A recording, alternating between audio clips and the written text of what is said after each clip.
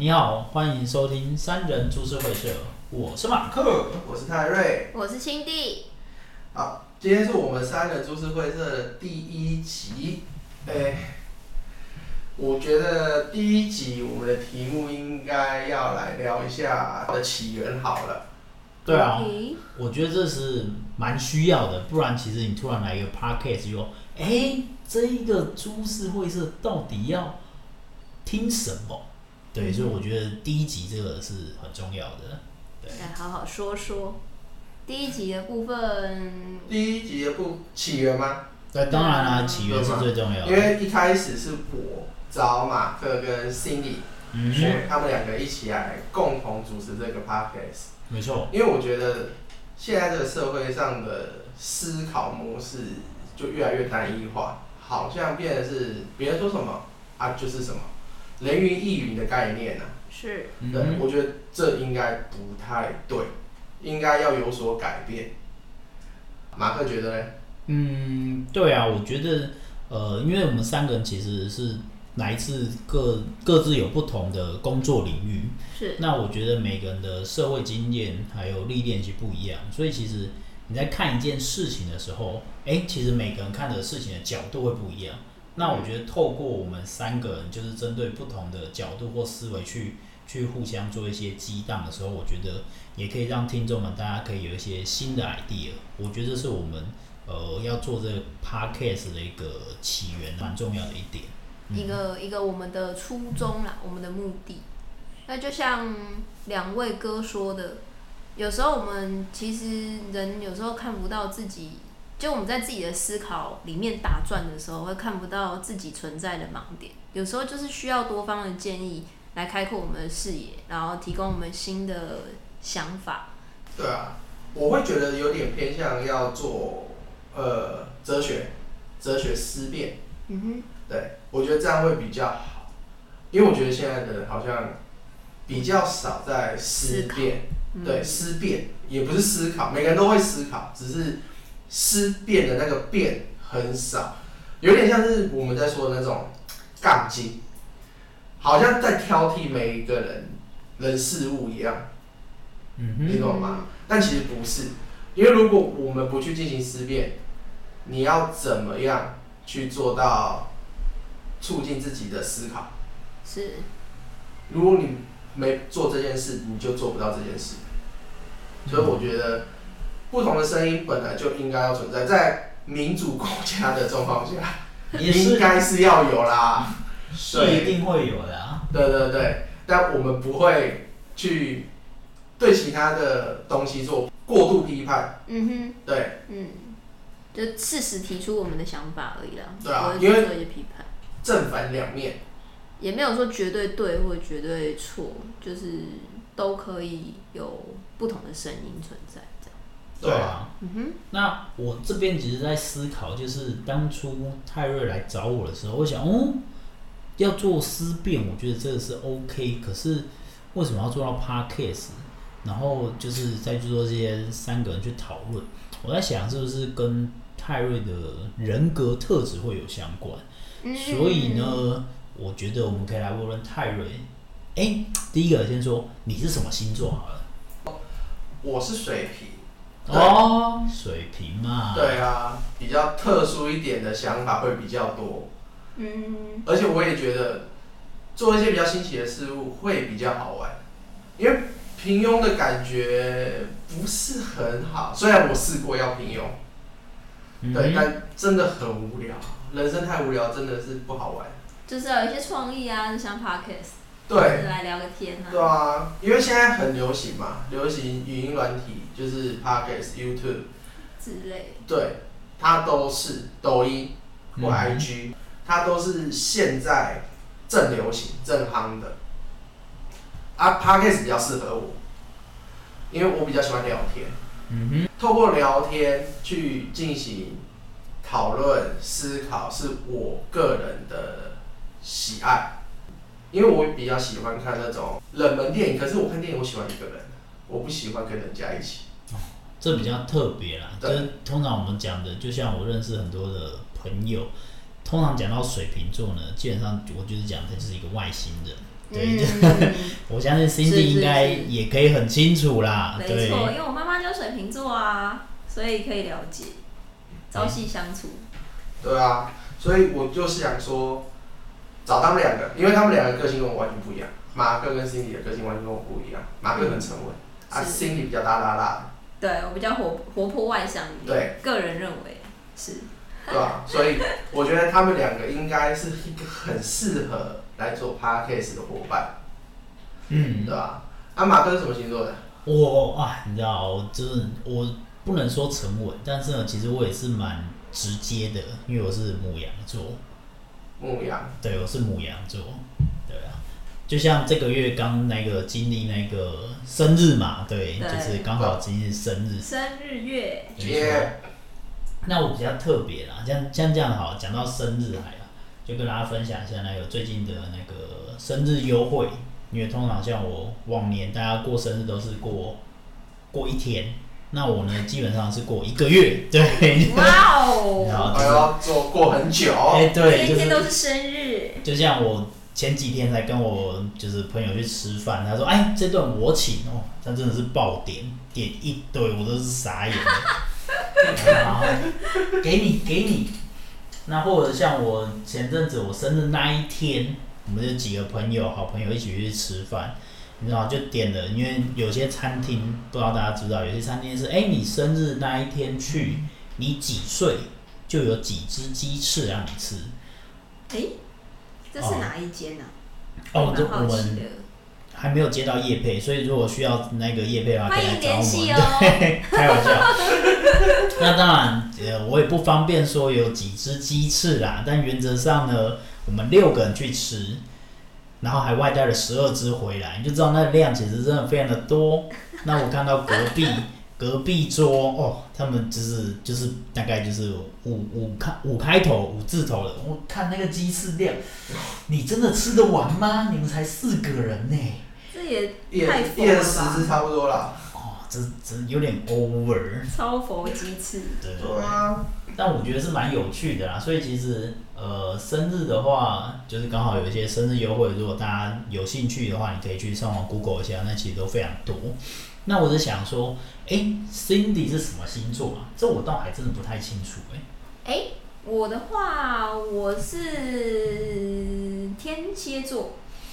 天蝎。其实讲起来自己会嘴软，因为不要得罪哦。对啊，因为大家对天蝎的刻板印象都是心机重啊、爱记仇啊之类的，都是这些腹黑的形象。可是其实我个人是觉得还好啦。我个人觉得这些腹黑的现象，可能在我谈恋爱的时候吧。谈恋爱？对啊，因为我觉得，对吧？对啊，那个泰瑞一定知道。我不方便透露更多。这我是真的不懂啦，所以我觉得是我蛮想好奇的啦。对吧？就是因为天蝎还有一个特点，就是很爱吃醋。这部分的话呢，在我身上确实是有，就是在谈恋爱的时候。那我想要就是像我过往的经历啊，就是我认为啦，我先提出我个人的观点，只是我个人，大家不要紧张。就是个人认为，男女之间，我是认为没有纯友谊的啦。就是像之前过往发生的事情的话，让我觉得说男女生接近一定会有一些情愫，或者是有一些目的，不会这么单纯简单这样子。我这样会不会太针对性？应该还 OK 吧？不会啊，刚刚好。我想要，这样我也想要趁机问一下两位哥，你们认为男女之间有没有真的纯友谊啊？我举双手赞成有啊。哎呦，那你这样正反两面出来。对，你看，一个是说没有，一个说有，那再来就是我是关键的一票。对嘛？那你知道我们这种关键一票，通常就是社会化，说我觉得看情况，很难说不一定。怎么个看情况法？不明白啊。好，那这样讲好了，我们3个这样算纯友谊吗？算嘛。我吃大嘴巴了。对，你看，不能这样讲。那我就说，这就是看情况。应该是说，对我来讲啦，所谓纯友，应该是说，当你假设男生你要跟一个女生有一些互动的时候，那你又知道对方其实是有可能已经有男朋友或是结婚了，这时候其实我觉得是你男生的心态是否纯正。不行，应该是这么说，因为我们现在是3个人。来，开始喽，我们是开始喽， one 各 by 位 one 观众，我们只能 one by one， 各位听众，就是一个男的对一个女的，对，这样有没有？对，这样问比较快。你在那边跟我谈那一些风花雪月，我不接受。就是一个男的去遇到一个女的，他会不会有纯友谊？从0开始。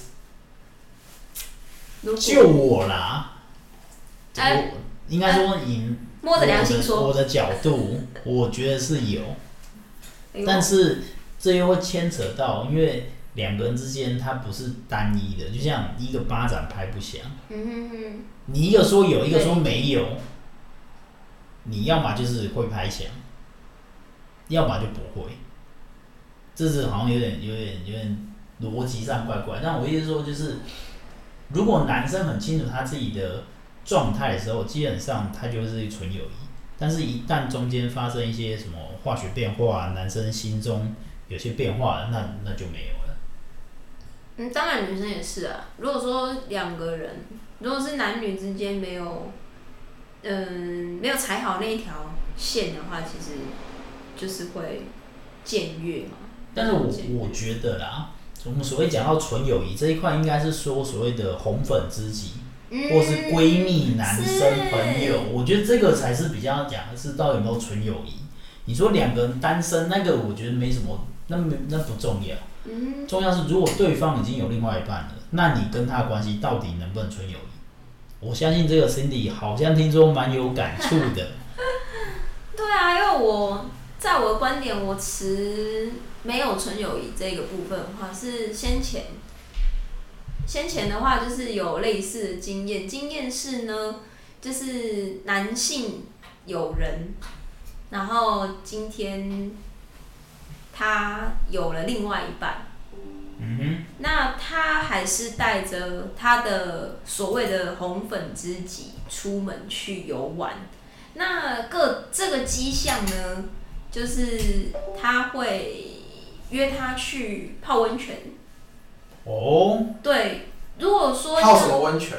泡那种裸汤。裸汤也汤屋2人1间那种的吗？就是我是不知道说详细到底是什么样的温泉啊。不过我认为需要泡温泉，你总不可能全身武装就这样站下去泡，那你一定是可能围个浴巾，对不对？你想象那个画面。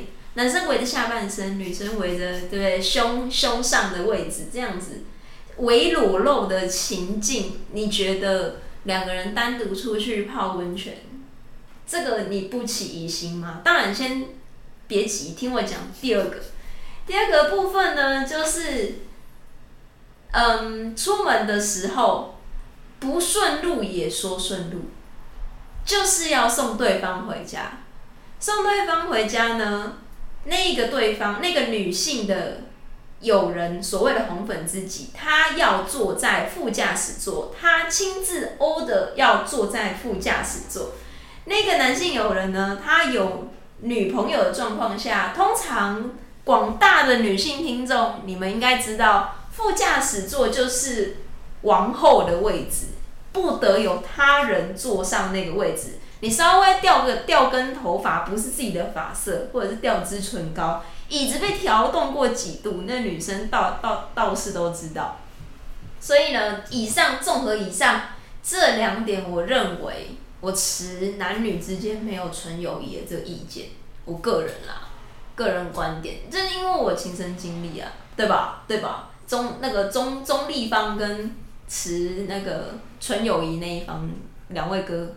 没有啊，从一开始他那个问题，烧头是各位听众可能他那个问题，马克在烧头。他那个问题很简单，因为打从一开始就不是，他一开始就不是纯友谊，所以已经不是纯不纯友谊。好啦，我就直接说了啦，我还在那边男性友人，就是我本人遇到的啦，我本人好吗？我本人。我已经很努力想要掩盖了。我们应该没有第1集就要这么辛辣吧？就是在很久我跟你讲白一点的，就是那个不是纯友谊。哦。那个从一开始就不是，这很明显，这很明显。所以这个就是根深蒂固植在我脑袋里啊，因为其实还蛮风风雨雨的，就是那一段过去，对啊，就是甚至可能还有一些争执啊之类的。当然，就是已经提了千百遍不到，就不止千百遍，不是不到，不止千百遍了。那我个人就是会觉得说，其实当下自己真的不知道怎么办，这是真的，对啊。但是就像泰瑞刚刚说，这其实起初应该就不是了。我甚至还因为这样子。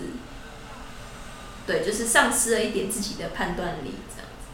还好当时就是泰瑞也知情，浪费我很多夜晚。对对对，浪费他很多口水啊，对啊。当时还好有对泰瑞的陪伴是。哎呦，怎么感觉听起来好像有点内情哦？是。我得先澄清一下。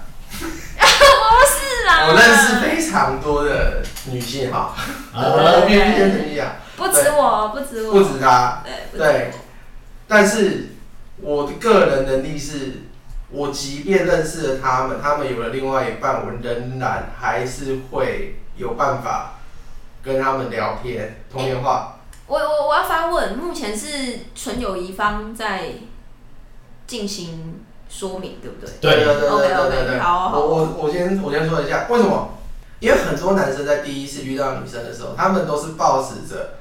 好了，我们是男性啊，我们一定会有那个想法，就是今天晚上一定要之类的。对嘛，一定嘛，因为男生都是这样。他在认识一个女生的时候，因为他不会是透过一个简单的想法说，我喜欢这个女生，可是我就只是喜欢这个女生，我不会有这种单纯的想法，因为我讲白一点的，你又不认识他，他也不认识你，你总会想认识他，还不是看那个外表。也是，这很正常啊，没有啊，就是你相信一见钟情的人，就是代表着你就是外表派啊。对啊，你跟我讲说没有啊，后面相处很重要啊。如果他今天长得跟猪八戒一样，你还会想要跟他后面相处吗？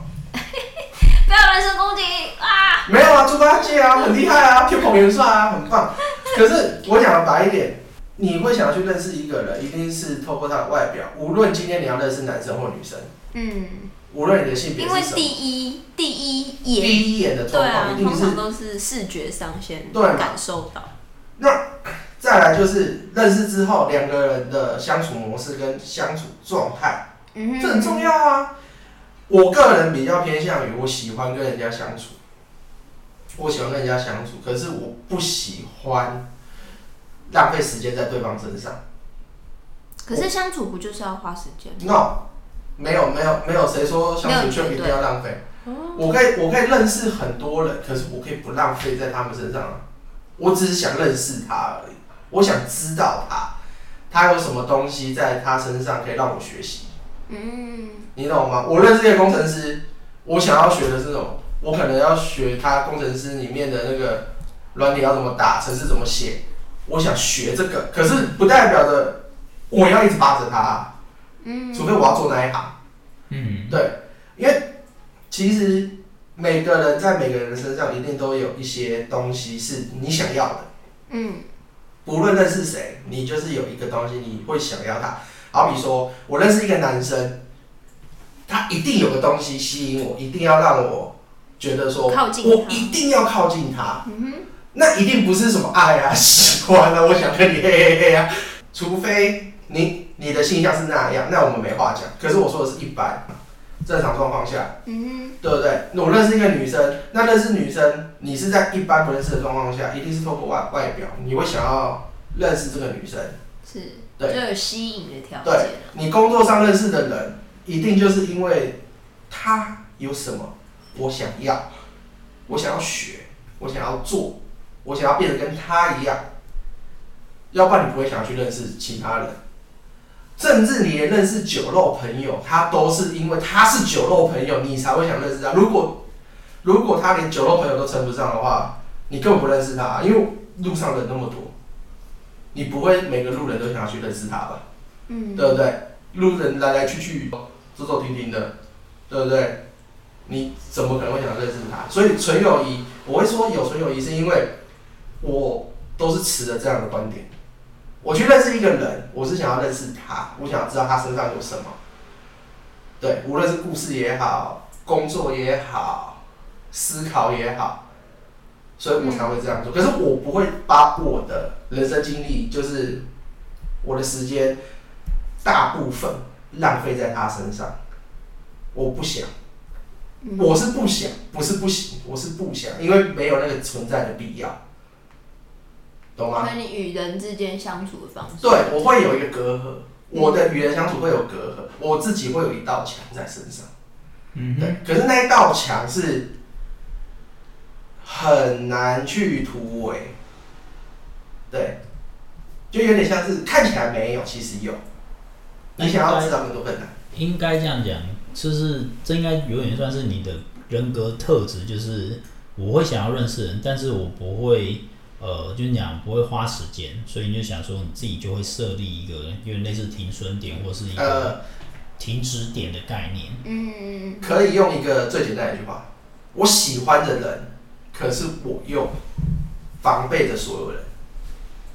这个我们说的外星人嘛，对不对？对，所以星座嘛，是不是？又回到外星人了。对嘛，一定。可是这样很好啊，这样我的人生没有任何的问题啊。我的人生很轻松哎。现在各位听众是冒问号，我脑袋一直都是问号问号。现在脑袋的问号有没有？我跟你讲，你们现在所有遇到所有的人际关系都是可以预防的。之所以现在把你搞得那么惨，就是因为你在可以预防的时候，你不预防它。懂吗？你自己不去预防它，所以你搞得自己那么惨。无论是男朋友、女朋友、老公、老婆，或者是朋友，你都是可以预防的啊。总结是所有人际关系都适用。为什么？对啊。我听起来感觉那个正方已经获胜了，然后反方已经举白旗投降了，这样怎么行呢？我几句话就把你做掉，天哪！我跟你讲，我大学还没发哎。个人觉得是，当然这就是各自的看法跟想法，这也是回到说我们两个人的人格特质也是不大相同啦，所以在思维上面可能各自都有各自的与人际关系相处的方式，这样子。好啦，我直接给你最后一集了啦。直接就最后一集。不用废话那么多啦。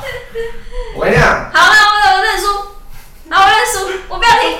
不要这么快屈服嘛。对吧？让我们用中立派来讲一下好不好 ？OK， 马克哥来。总是要让中立派来那个。中立就是有啊，化解一下尴尬。承认有啊。来一下。我觉得这就像讲的，有时候你一开始的态度会决定一切。就是如果你当初你就很清楚你跟他的状况是什么时候，如果你能把持住你自己的想法，那原则上就没有问题。但是最大的问题只在于说你能不能抵抗那个中间的过程的诱惑。我觉得这其实就是最难的。就我们讲的，你的社会历练有没有够？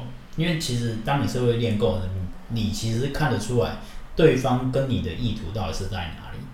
那既然你一旦看得出来了，那选择权就在你自己身上。你要去接受，你要去碰触那个议题，你要去碰触对方的，就是更多的 over 的时候，那自然就一定一发不可收拾，就不可能有纯友谊。但是你一开始就很清楚说，他这样的话，我是不是就要开始跟他拉开界限？那你愿意拉开，那就纯友谊，我就觉得有出现。所以我觉得重点在于说，不管是男生或女生，你一开始的心态有没有把持得住？我觉得这跟你的社会历练啊，或者是人生经验，或者是你自己的心态上，我觉得是最大的差别啦。对啊。没错，好啦，我好。所以就是有吗？所以我说的是中立，没有啊。哪有什么狗屁中立？不一定，我不能接受中立啊！我只能接受有跟没有啊。没有，那没有关系。在那边逃，我们在这个 podcast 就是一个说没有，一个说有，一个说中立。我们没有要解决问题。那个在闪，我们讲白一点，这在闪，这在闪。我严重要求，这是在闪。我不能接受闪啊。没问题，那你就不要接受吧。我们继续下一个议题。那这些各位要小心啊！这种会闪的是很危险的。哇哦！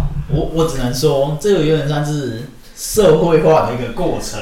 我跟你讲，社会化不是叫你做这种事情，社会化不是叫你做这种事情，好吗？世界上有很多事情不是一句社会化就可以给我搞定的，对不对？是。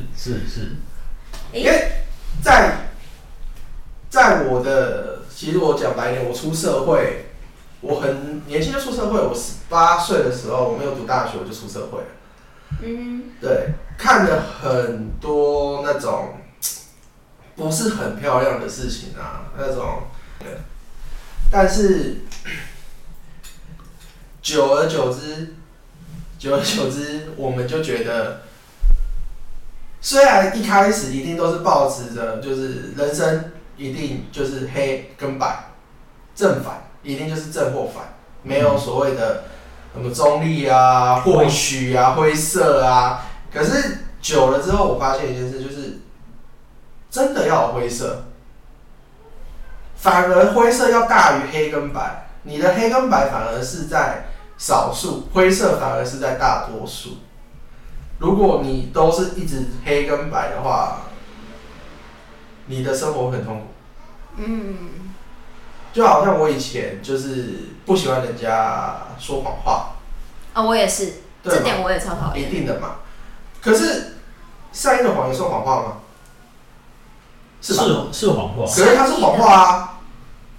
如果我们只踩黑跟白的话，它是谎话啊。我不管它善不善意啊，它就是谎话啊。没错。对吧？它以前呢，我会觉得说，你终究要捅破那一窗纸。为什么我们现在就破？年轻的时候我会这么觉得。现在的我不会，我反而会觉得，不如就想办法让那个纸一直存在。因为有一句话是，人最大的福气是无知。你无知，你才会活得快乐。如果你什么都知道了，你反而会活得很辛苦。真的，有时候知道太多，反而其实蛮辛苦。对啊，我把全世界的东西、知识都交给你，你只会崩溃而已。你不会因为得到知识而喜悦，你只会因为得到知识而崩溃。懂越多越痛苦，这也是我在社会化之后我学会的其中一件事情。那你就是促使你有这样子的想法的那个，人家说转捩点嘛，转折点是什么？那个你认为？我那个转捩点居然是在16岁。我是餐饮校，也太早了吧！我是餐饮学校出身的，所以我学校的时候要去实习，我去饭店实习。我记得我那个时候小屁孩啊，15、16岁，刚进饭店，我其实在饭店实习，然后我记得到现在目前为止，到那个时候我还记得带我的那个领头的师傅，他只说很简单一句话，他就说，你进来你就1年，你不要想说你可以学会什么，你什么都学不会，你只需要做一件事，你去看这里的人在做什么，跟看这里的人相处就好，你不要觉得你学会了什么东西。天哪，你16岁就我16岁就遇到一个这样，他就只讲了这句话。我觉得他说的非常有道理耶。对啊，我16岁的时候就遇到了，然后他就跟我讲这句话之后，我就照着他的话，工作照常工作，每天的工作就是那么枯燥乏味，然后在那边啊，我记得他说，看着每个人每天在干嘛，啊，每个人的相处，如何去跟人相处，比你如何工作还重要，因为你可以工作很烂，但是你不可以没有相处。所以真的像普罗大众所说的，做人比做事重要吗？做人确实比做事重要。你是天才，你很屌，你有一身的才能，你想要抱负给这个社会，但是我告诉你，你不会做人，你就是个屁，你就是个屁，你懂吗？爱迪生只是拿到专利，他没有发明出电灯泡。那现在还有之前有人在那边说什么那个特斯拉，特斯拉跟爱迪生的什么电流大战，对，有上。现在的人对嘛？现在的人会说，哦，特斯拉好厉害哦，为什么那个时候的人会排斥它，排斥到点？因为特斯拉不会做人啊，你很屌啊，你会很多东西，你很屌，可是你不会做人啊，你孤僻，你就会那个啦，你就会没有办法。对啊，我其实蛮认同泰瑞讲的，其实就是我们说的，如果假设你专业很好，但是你缺乏了沟通的技巧的时候，其实不一定可以真的把你的专业去展现出来。就像我们会说的是，你这句话怎么讲？我们先请 Cindy 来讲一下好了，我想一下我这句话要怎么讲。什么？还有晃神，没关系，抓到，我们抓到。我可以大概明白马哥想要讲什么，就是有一个成语叫做劣币驱于良币，可是这是一定要发生的，因为劣币太多，良币太少。你多的东西本来就会驱逐少的东西，不管你那个东西的质量好不好，你一定会被驱逐，而且是被很严重的驱。小时候我们都喜欢看英雄片，对不对？英雄好帅哦，去打魔王，然后魔王打完了，然后回到城堡，然后跟公主在一起，然后幸福 happy ending。你有没有想过后面的故事？英雄后面的故事，他在打完魔王之后，他的故事是什么？他的故事就会变成英雄最后就是魔王，再有一个新的英雄去打败他，然后再去娶公主，再过 happy ending， 就是这样一个循环。为什么？因为人是弱小的，因为人性本来就有缺陷，我们会去惧怕所有比我们强大、比我们厉害，无论他是正义的或者是反面的，我们都会惧怕他。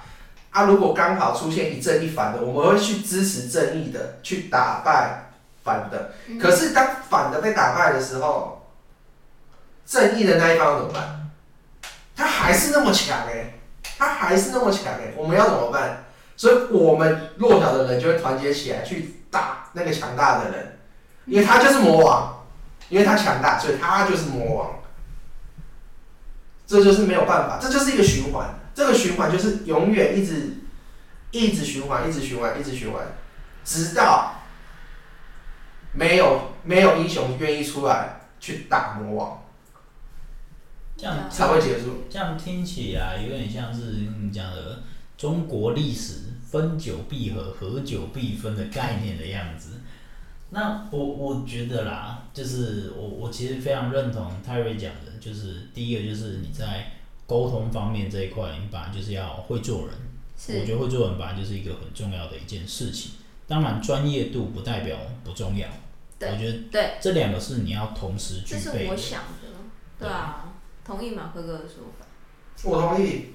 对，两个要同时具备，而不是说今天你在要怎么说，做事重要，做人也重要。但是如果你只会做人，不会做事的话，那你会过得很好。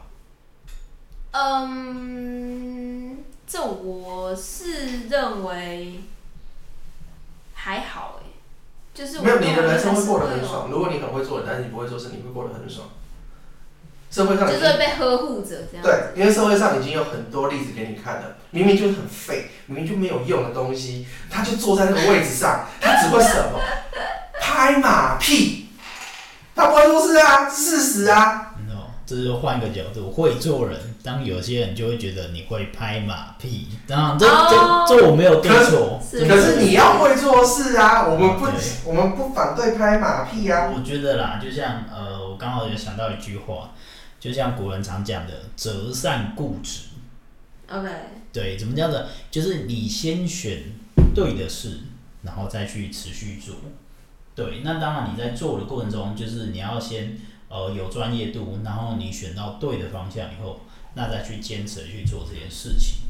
那我觉得这一块其实是就是你不要只是摆烂，不要只是会 social 而已。你如果两边你都可以做的话，那我觉得你的人生我相信会过得更圆满。是这种人最讨厌。这就是中立派的角度。人生胜利组，又会做事又会做人，最讨人厌的，最需要欠排挤这种。对，就是招人嫉妒。招人嫉妒，你知道吗？我人性缺点很大，我就讨厌有人比我好，我就讨厌。那我们刚刚提到泰瑞的人生转折在16岁，使他有这样子社会化的形状出来。那马克哥嘞？马克哥听说之前也是有一段小小故事，是促使你成为现在社会化的模样，对不对？哦，这样讲好了，应该是说你好，第一个就是你讲到星座，就是我个人是偏牡羊座，当然我不是说牡羊座都是这个个性，就是我个人，对，我们没有要讨论抨击之类的，对，没有。但是我个人就是在讲话方面是比较直接的，就是在国高中那时候，然后那时候我记得很深刻一次啊，就是在大学的社团活动，一个活动就是结束以后，我们会做一些会后检讨嘛。是。那就有一个就是伙伴，他就说，当然因为检讨就是直接讲出来，那他就会说，这个马克，我觉得你讲话太直接了，你伤到我了。他说，excuse me， 我做了什么事情吗？我也不是骂你，我只是可能就陈述事实。对，就是只是讲事情而已，对事不对人。但他就觉得我在刺他，我在伤害他，所以也因为这样子，所以我就开始。为什么要就是对沟通这件事，我觉得很重要，开始去调整，原因就在这里。因为我觉得重点在于说，你讲的内容不重要，重要的是对方能不能收到。应该是说，对方听到的，就是你想表达的。所以如果他听到的是 A， 你讲 A， 但他听到 B， 其实你讲的是 B。因为对方听到的才是重要，那我如何是把我要讲的 A， 的确他收到，他听到是 A， 我觉得这是我可以去，就是后来社会化的调整的部分啊，所以我觉得这个对我来讲是一个比较大的转捩点啊。有时候是就像说那个有个俚语啊，有个俚语是什么？说者无心听者有意啊。对啊。可是他就是不喜欢你啊。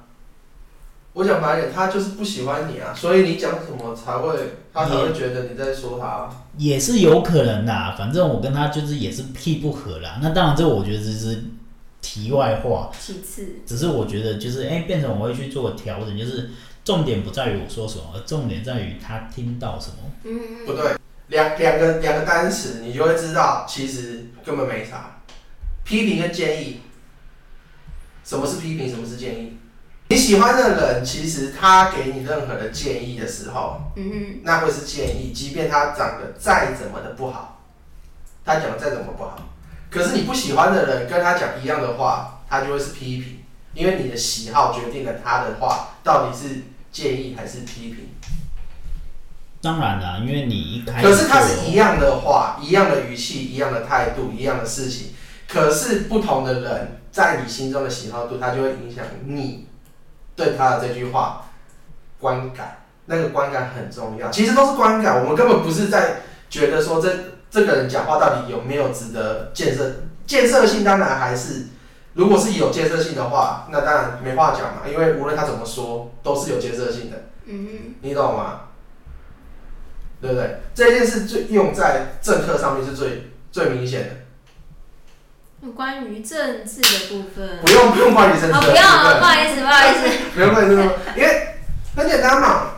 我们之前讲，我们台北市应该有什么事情会比较贴近我们？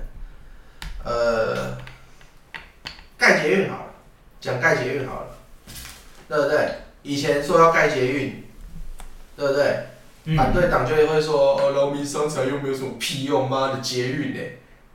对不对？啊，支持，那他们会说什么？就是市长那个时候就会说，我们接受他们的批评指教。没错，对不对？批评嘛。啊，如果是我们自己人就会说我们接受我们党内同志的建议。一样的话，我妈的捷运没屁用干那个干嘛？懂意思了。用在他们身上是最明显的。为什么？自己人就是建议啊。你外面的人一定是批评嘛。虽然那句话不重要。应该这样讲，你本身就已经有一些先入为主的概念了，这个的确是很难去避免的。对啊。所以，我就会，我个人会比较偏向于，我就说这些话。如果我是马克的话，我会说，我就说这些话。你要怎么解读，那是你的问题，因为我不可能去影响你的解读。如果你觉得我是很叽歪的人，我就是很叽歪的人，我不会因为说讲的每一句话，就会变成说，他不是叽歪的人，哪有这回事？我本来就是叽歪的人啊。如果你觉得我是，我就是，不会因为我讲了别的话之后就说他不是。因为奇怪，另外一个延伸就是假白啊。如果你讲好一点，稍微有建设性一点，大家可以接受一点，你就是假白的人啊。对啊，可是如果是喜欢你的人，他就会觉得说，你说的很有建设性很棒然后你再讲更好一点，他就会觉得说，哇，你真的很棒你适合当领导就是这样啊，就是人生不就是如此吗？对不对？你不可能要求每个人都喜欢你，因为没有每个人都会喜欢你。你一样是捡垃圾，你去顺手做公益捡垃圾，但是有的人就会说，哇，你好有爱心哦，天哪，你这样顺手捡垃圾但是就会有人跟你讲，妈假掰，在那边捡垃圾还给人家拍到我捡垃圾的时候怎么没人拍到？你懂吗？不会每个人都喜欢你，这是事实，这也是肯定句啊。没错，这个我认同。你做的任何事情本来就不会让所有人都对你是满意的。那只是就我这边会觉得说，反正我就做我能做的啦。就像我只是觉得说，如果他可能听到是 B， 那也许我可以自己调整我自己，再换一个方式。如果他能接受，那我觉得我有更厉害了。但如果他不能接受，那我也没差。反正对我来讲，我不是要求他改变，而是改变自己去影响他人。那我觉得这是我的一个算是到现阶段的一些人生历练啊。那我觉得每个人人生历练都不太一样。就像我们刚刚听到的，就是泰瑞他就是非常的砰砰砰，就是很直接的。那我觉得这就是他的人生历练。那最后我想要听听，就是我们 Cindy 的人生历练，你来帮我们做一个小总结好了。我还是想要讲我社会化的过程。好啊，我觉得这个先讲好了。我也觉得我在这样的转捩点之下，让我对于人之间相处的看法有所不同。我也是发生在很早，一个你们都是16岁啊，国高中嘛。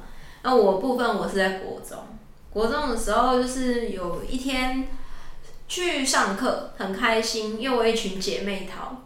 然后在某一天，大家突然就是所有人都不跟我说话，整个班级的人都不跟我说话，然后就觉得很奇怪啊，很纳闷，然后一直想要去找一些蛛丝马迹，找不到，然后就这样大概生活了很长应该有半学期大概是冷落我这个人半学期。当然先前感情是非常好的，就是如果有事情，大家一定是约我找我，包含下课去吃饭啊干嘛的。可是就在那一天，就是都变了样。然后，后来很多年后，就是有参加同学会，然后辗转得知，就是那一天被排挤的原因。竟然是因为他们认为我是泄密者，就是国中大家不是很喜欢，就是小时候大家不是很喜欢暗恋来暗恋去的嘛，就是像我们那群姐妹淘里面就有一位女生非常非常的欣赏这某一位男生，然后当然这位姐妹淘她也不是说只有跟我说。当然，他有跟很多人说，那也不知道是谁说溜了嘴，然后最后传来传去，导致就是变成是我是告密者。所以大家那一天才会开始就这样无限期的冷落我。那这让我认为说，就是在小小年纪的我，对于这种感情的部分啊，是真挚，而且又是不会想那么多。然后在那一刻，我就发现说，其实如果今天有心想要去就是说一些谎啊，或者是诬陷之类的，就是在人与人之间相处的部分的话，在这部分我是有重新去稍微思考过。就是如果说这样子，在这样子的状况下，那是不是与人之间要在相处的时候再有所考量，就是说出的话啊，做出的事情之类的，要有所防备。哦，对，又到了泰瑞的所谓的防备。你看，人生也没有到防备这个字眼这么严重啊，只是说要多加的思考，要怎么样可以比较再保护自己一点。我认为保护自己，就是防备啊，保护自己很重要。防备好像太拒人于千里之外了吧？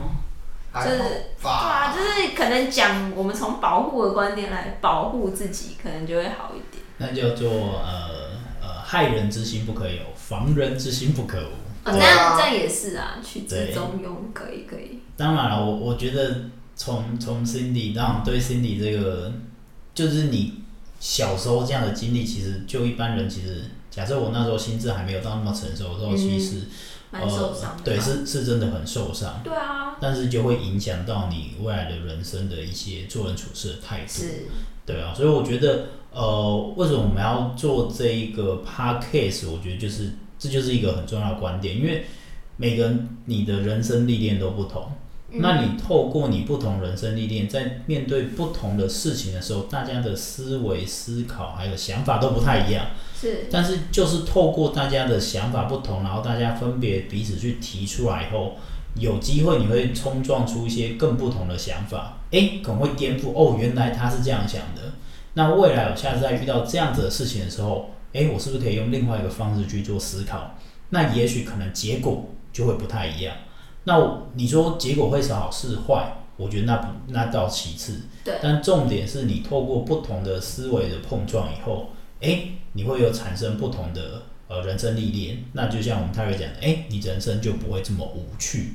对，所以我觉得这也是我们为什么要做这个 podcast 的最主要的原因啦。那当然，我觉得今天是时间好像差不多了。差不多了。对啊，我们好像也聊了第一集的时间蛮久的。可以了。好，这是算是跟大家初见面啦。我们第一次的第一集的试播，希望大家会喜欢。对，好，那今天节目到这里，谢谢大家的收听。好，谢谢大家，谢谢，拜拜，拜拜。